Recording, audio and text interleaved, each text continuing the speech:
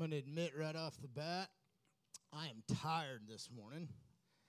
We just got back from a week of cow camp with about 500 third through sixth graders in Gertie, Oklahoma. And every muscle in my body's a little sore. I got bug bites in all kind of inappropriate places. But the physical exhaustion is kind of it. I mean, I am so spiritually filled up. This summer has been incredible. And really most of my life, summertime, which is creeping by fast. You know, I mean, we're turning around. School's going to be starting. We got family camp, which is kind of our last big event of the summer. Our Sunday fun days, 3 weeks away. That's kind of our final summer event. So this summer's already wrapping down pretty quick. But for really my whole life, summers have always been about kids. From very early on, I got involved in camp ministry. I don't know now, going on almost 30 years of like serving in some leadership capacity at camps. And so for most of my life, when summertime gets here, we kind of put everything on pause for summer camps and for stuff for kids, and that we definitely pour into our kids, try to spend as much time with them. I'm not around the office very much in the summer. I'm with my kids, or I'm doing stuff with other people's kids. Summers are for kids. And I kind of outlined this message a couple of weeks ago before I went to camp. And when I was in my office that week is when we were having critter camp, which is for our little guys, like our kindergartners through fifth graders. And it's just such an awesome week. And so I have all that rumbling going on in the background as kind of outlining this message. And there's no way I can talk about anything this Sunday other than just our obligation to the next generation. And the further I get into this parent journey, I've got an 11-year-old and twins that are 9. The further I get into this pastor journey of leading a church, especially a young church that's just cranking out babies left and right. And when you start to think about that, you realize like 5 years down the road, there's no way our youth group's not going to be huge. Like that's just inevitable at this point. Those are such cool things for me as a pastor to look at. But I was born in 1982, so I'm considered by most people a elder millennial. I didn't coin that phrase, but I definitely identify with it. And as a millennial, my generation pretty much walked away from faith at about the 18, 19, 20-year-old mark. Most of us that were raised in faith took a large hiatus or have yet to return to their faith about the time they got out of high school. That was just the trend. And that's definitely part of my story. There's a lot of factors to that. The way the church was structured, I think, is definitely a part of that. But 9/11 happening, during my generation, that definitely had a big impact on my faith. But when I look at my generation, I realize that a lot of us were raised in the faith and then walked away from it, and that's not good.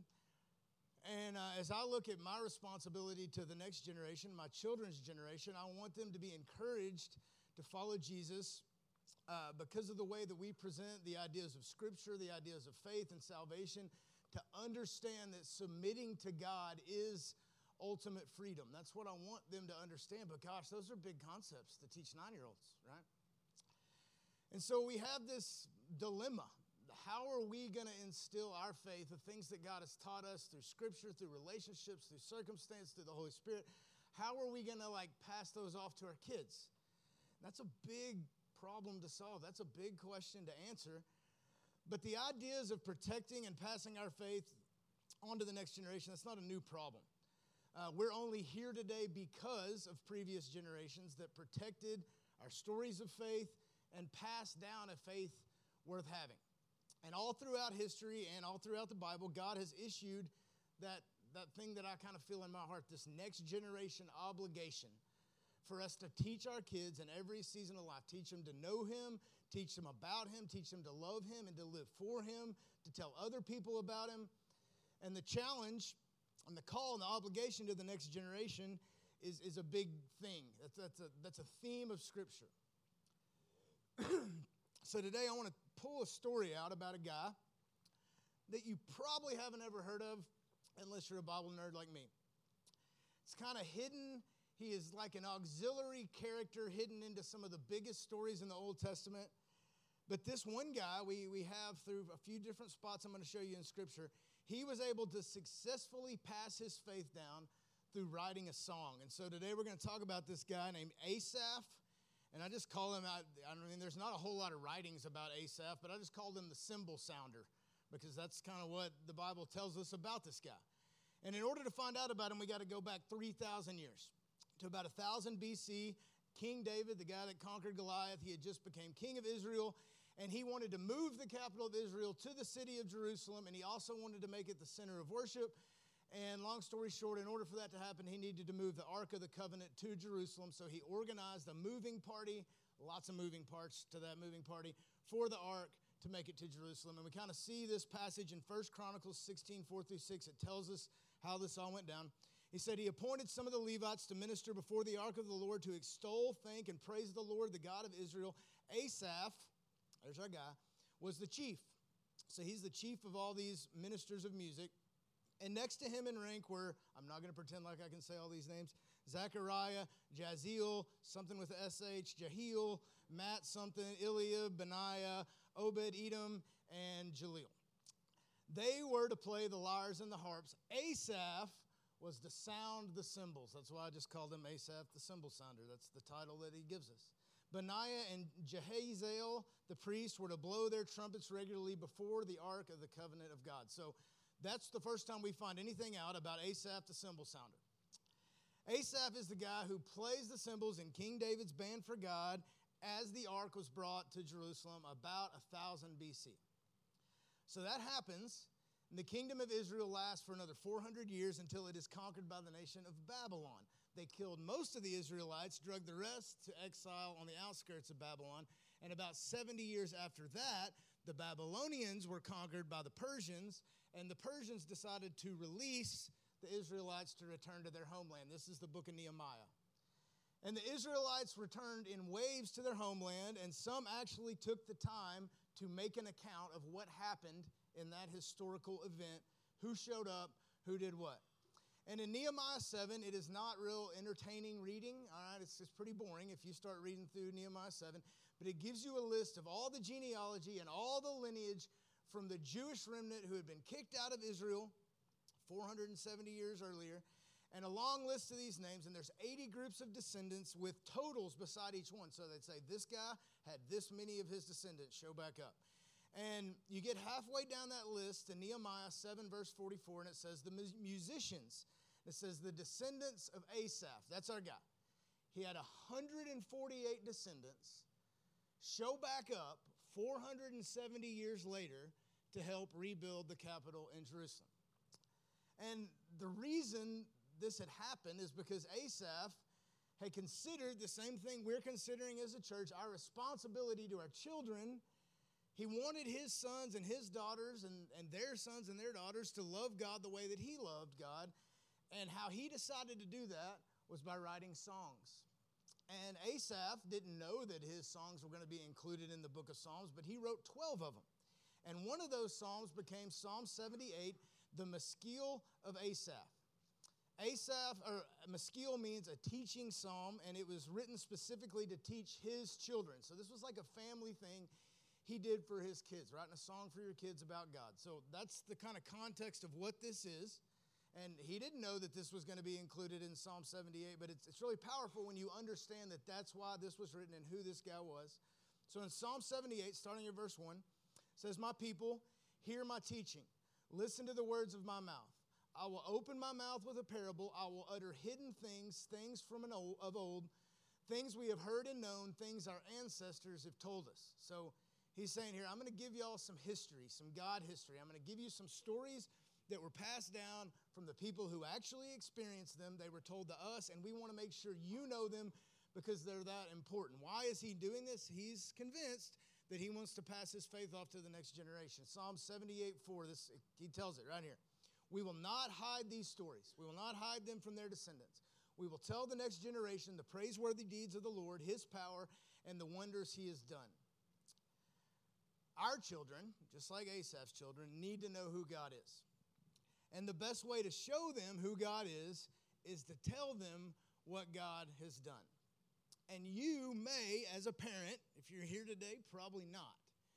But you may have bought into the lie as a parent that you don't want to influence your kids about God.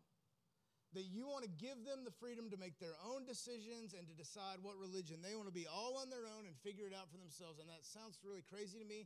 That's so far away from my parenting strategy. It's hard to wrap that up, but I grew up with a lot of friends whose parents kind of took that philosophy, if I'm honest.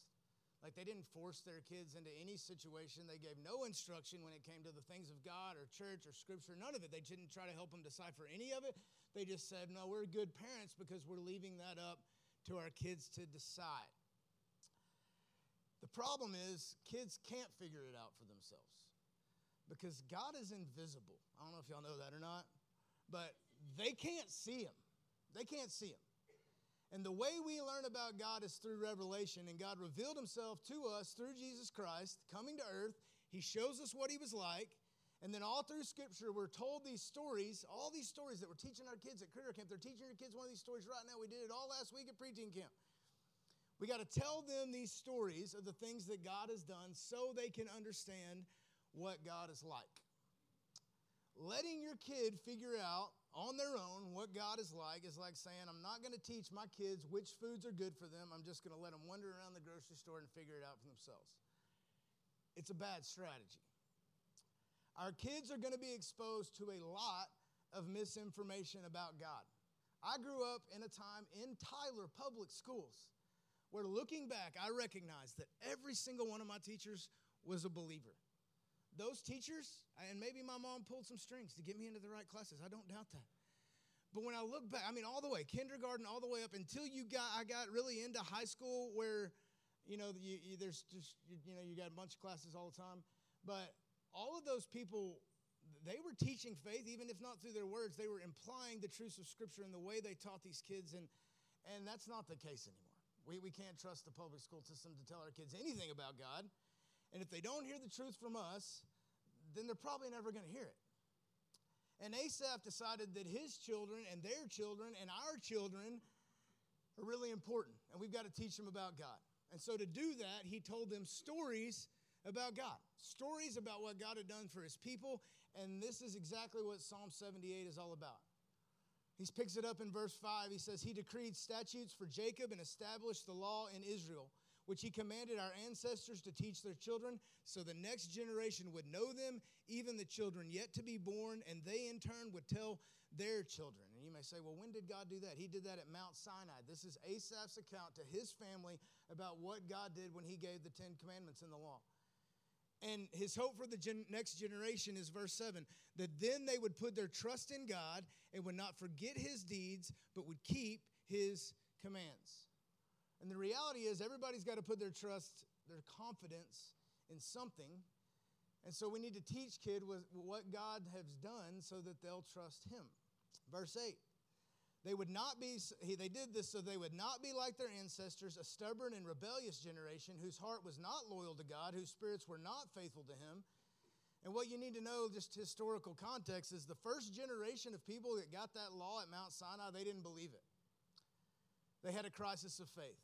And God told them to go conquer the promised land, but they were scared and they refused to go. So God let them die in the desert.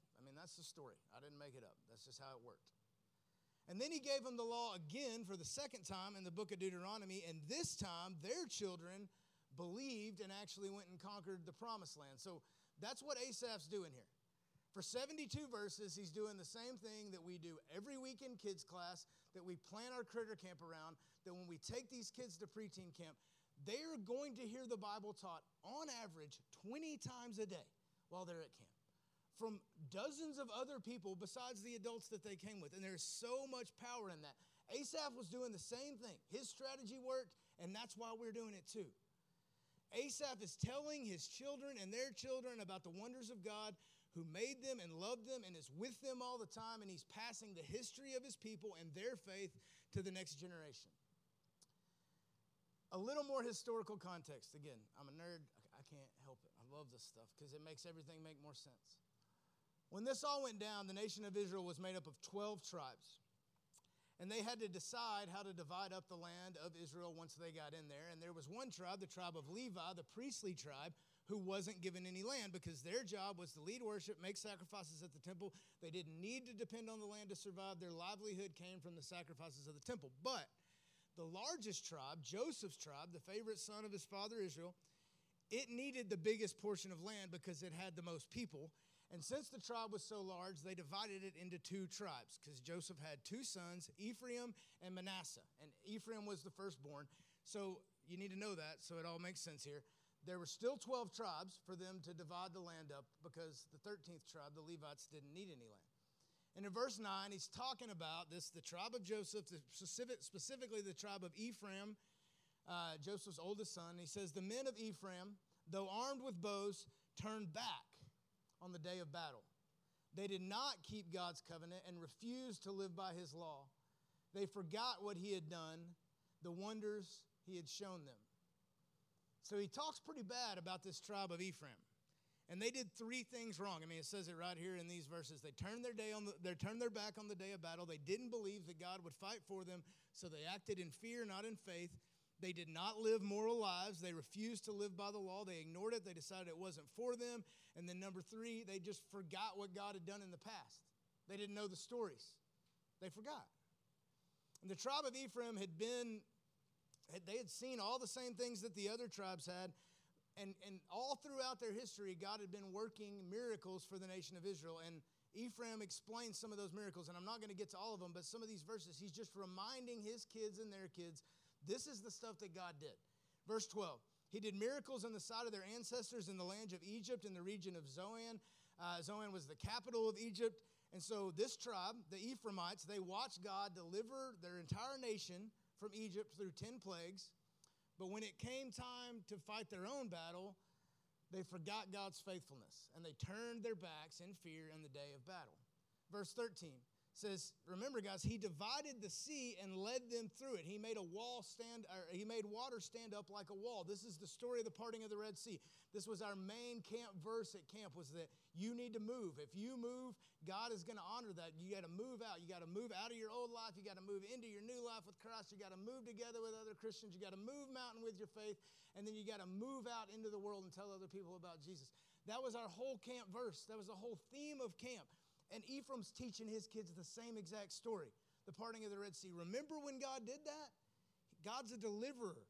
When his people are trapped, he always gives them a way out. But they forgot about that, and they got scared, and they turned back. Verse 14, he reminds them, he guided them with a cloud by day and with a light from the fire all night. That God is a guiding light. Y'all forgot that. That once they got out of Egypt, they needed to know where to go, so God led them by day with a cloud and by night with a pillar of fire. He never left them alone, but they had forgot that about God. Verse 15 through 16, he says, he split the rocks in the wilderness, and he gave them water as abundant as the seas. He brought streams out of rocky crag and made water flow down the rivers. He's reminding them, our God is powerful. He provides for his people. He can split rocks to give water. Asaph is reminding them of all the things that God has provided. And Psalm 78 is like 72 verses long, so I'm not going to read all of it, all right? But he tells the story of God feeding them manna from heaven. And then when they started grumbling and complaining because they were just sick of eating manna, he sends them quail for a change of diet. And I had to include that verse because Mr. Tuttle's here, and I imagine he would have been the head quail harvester if we were there. Psalm 78:27, this is talking about quail. It says, he rained meat down on them like dust, birds like sand on the seashore. That's a hunt, right? That's a quail hunt. He's reminding them that God is faithful. He's faithful. He's going to take care of us. He provides for us. But then it talks about what happens when God's children are unfaithful. And he goes back to talking bad about the tribe of Ephraim. Verse 32, in spite of all this, they kept on sinning. In spite of his wonders, they did not believe. Verse 36, but then they would flatter him with their mouths, lying to him with their tongues. Their hearts were not loyal to him, but they were not faithful to his covenant. Verse 38, yet God, he was merciful. He forgave their iniquities. He did not destroy them. Time after time, he restrained his anger and did not stir up his full wrath.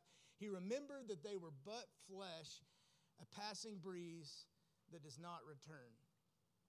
So Asaph is telling his ancestors, even when God's people aren't faithful, God still remains faithful. Verse 41, it says, again and again they put God to the test. They vexed the Holy One of Israel. They did not remember his power. The day he redeemed them from the oppression, the day he displayed his signs in Egypt, the wonders in the region of Zoan. When we forget what God has done, we start living by sight and not by faith. And Asaph is teaching lessons about God to generations to come. He's using stories of God's faithfulness and people's unfaithfulness so that we can learn who God is and how he deals with us, because we're all unfaithful just like the Israelites. So I'm going to skip all the way down to the final chorus. And remember, we've been referencing this tribe of Ephraim that was one of the largest tribes, and how they turned back when stuff got hard, they got scared, they tucked tail and ran. And through that, Asaph explains why Jesus, the Messiah, came from the tribe of Judah. And remember, this was written a long time, 1,000 years before Jesus showed up. But it shows why Jesus ultimately came out of the tribe of Judah and not from the leading tribe of Ephraim. Verse 67 says, "Then he," meaning God, "rejected the tents of Joseph. He did not choose the tribe of Ephraim, but he chose the tribe of Judah, Mount Zion, which he loved. He built a sanctuary like heights, like the earth that he established forever." Verse 70, "He chose David, his servant, and took him from the sheep pens. From tending the sheep, he brought him to be the shepherd of his people, Jacob, of Israel, his inheritance. And David shepherded them well with integrity of heart, with skillful hands he led them." So that city of Jerusalem that sits on Mount Sinai, that was in the territory of Judah. That's where the Ark of the Covenant was moved to. David is the king, and he is from the tribe of Judah. And we know that the Messiah, Jesus, comes from the tribe of Judah. And Asaph says that God chose the tribe of Judah because Ephraim turned back. They lost faith. They forgot what God had done for them. This is why it's so important to remember what God has done for us. I mean, it's kind of the whole ball game when it comes to the next generation. We can't see God. So we have to trust God without seeing him. And we can't see him, but we can hear and remember what he's done. We can remember those things, we can trust in those things, and we can choose to walk by faith. Asaph looked at his kids, and he wanted them to have the kind of faith he had. And he decided he was going to help them by writing this song that ended up becoming Psalm 78. And it was so effective that his children's children times 30 for 470 years, right? Lots of generations there. They were still singing God's praises all that time later when they showed back up to Jerusalem. So for those of us today reading this song 3,000 years later, there is still a God who is with us and is faithful. But he's invisible. You can't see him. But you can see him for what he does. You can see him provide, you can see him protect, you can see him encourage and comfort in your life. And it is our job to tell our children and our grandchildren about who he is and what he's done. Tell them about all these Bible stories. That's why we spend so much time on that stuff. We got to tell them about his works through Scripture. But we also need to tell them about the new stuff he's doing, even in our own families. I mean, that's our obligation. And Asaph's solution to passing on faith was simple and effective. He says, man, if my kids are going to know about God, I have to tell them. That's my job. So real quick, I want to give you 3 things. How to pass on your faith to future generations. Number 1, teach them what God has done. The Bible is full of stories of God's guidance, provision, and protection. We need to tell these stories to our kids. That's high priority at every kids event we're going to do at this church, is explaining what God did. He did something awesome. You need to keep these stories in front of our kids as much as possible. Number 2, we need to teach them that God doesn't change. God doesn't change. Hebrews 13:8 says Jesus Christ is the same yesterday, today, and forever. What God has done in the past, guys, he's going to continue to do in the future. What God did for the children of Israel, he'll do for our children too. And so we need to remind them that not only did God do all this stuff a long time ago, God hasn't changed. He still does that stuff today. He still provides. He still protects. He still makes a way. He's the same God. He hasn't changed. And number 3, you need to teach them what God has done for your family. And I can't do that for you. You've got to do that for your family. Tell your children about how you decided to give your life to Jesus Christ. Tell them how God led you to your job. Tell them how he led you to your friends and your spouse and this church.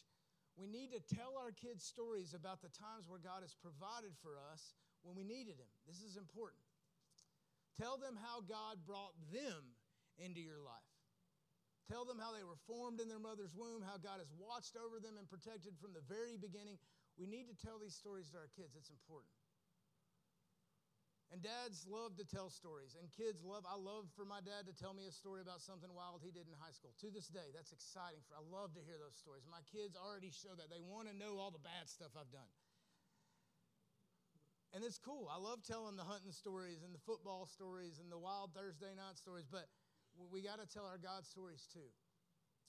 And for those of you without children, you still have this next generation obligation. There are lots of opportunities for you to help shape the next generation by getting involved in our kids and our youth ministry, by signing up to go to a sponsored camp.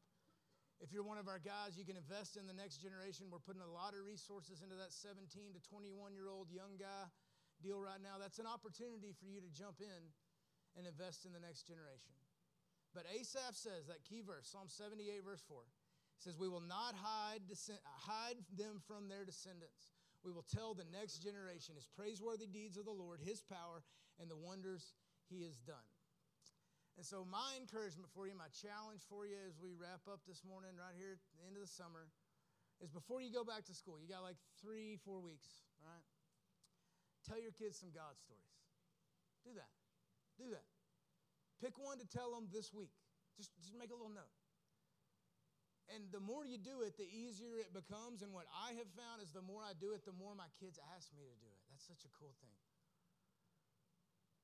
And this week, I kind of got to live out that story. I got to do that because the camp that we were at this week, I said this a couple of weeks ago, I was on the initial team that started that camp. And the very first year we had it, we had 150 people, adults and all. And quickly, we outgrew that facility. We moved to different spots. And the first year we came back from camp, I proposed to Brittany the day we got back from that very first AFCC Cal camp. And so to be at the beginning of something, like Brittany and I got to have the opportunity to be at the beginning of that, to get to go to this time, 2 weeks, I've done every job at that camp. I've been the camp pastor, I've been the director, I've been the games organizer, I've been a clinician, I've been a wrangler, I've done every job you could do. But when I get to go with my own kids, as just a sponsor, I'm just there to enjoy this with my kids. Guys, I received a level of joy this week that I just can't explain. I just can't explain. And when I see kids that were in my youth group that are still showing up in their late 20s, early 30s, dragging their own kids because they keep wanting to be a part of this. They keep wanting to invest. They realize what that played in their life. Guys, man, that's a big God story in my life. And to see those investments that I made years ago, I didn't know I was going to have 2 little wild cowboys that I wanted to send to this camp. And that's probably the only summer camp in America that can handle my 2 boys, all right? And so this week I have had, Jim knows. He was there from the beginning. He's nodding because he saw the whole thing unfold. Guys, share these stories with your kids. This has been a life-changing story for me. And I get to see all of the times that I invested. Sometimes I wasn't even investing. I wasn't even showing up to camp for the right reasons. I was trying to pick up a girl, or I was trying to look cool, or I was trying to whatever. But God still blessed it. He blessed it in my life. And every investment I've made in the next generation was totally worth it. I don't regret a single one of them. And you won't either. So we need to take this next generation stuff seriously. We got to teach them who God is. Tell them these stories. Remind him that he does not change. The same God that did all that stuff will still do it today. And then share your stories of faith, what God has done in your life and in your family and how he's working in their lives. That's our obligation. That's our obligation. Let me pray for us. Lord, thank you for the previous generation before me. Thank you for good parents, good grandparents. Thank you for 2 grandfathers who turned the tide in my family, who stepped out of some really wild circumstances and chose you. I'm only here today because they turned the tide.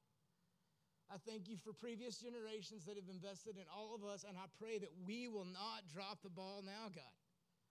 We have been given something great. We have a rare opportunity to pass a real faith off to the next generation, to tell them who you are, that you are the same God now that parted the Red Sea. You continue to make ways in our lives now, God. And that we would be open and honest about the things you have fixed in our lives, the situations you've redeemed, the relationships that you've restored, because they're all your stories. You get the glory for those. And we do not need to be ashamed to share those stories with our kids. So I pray you would continue to burden me and this church with that obligation for our kids and for our kids' kids. We thank you for Asaph, one man who wrote a song to his kids that we're still learning from 3,000 years later. We ask all of this in Jesus' name. Amen.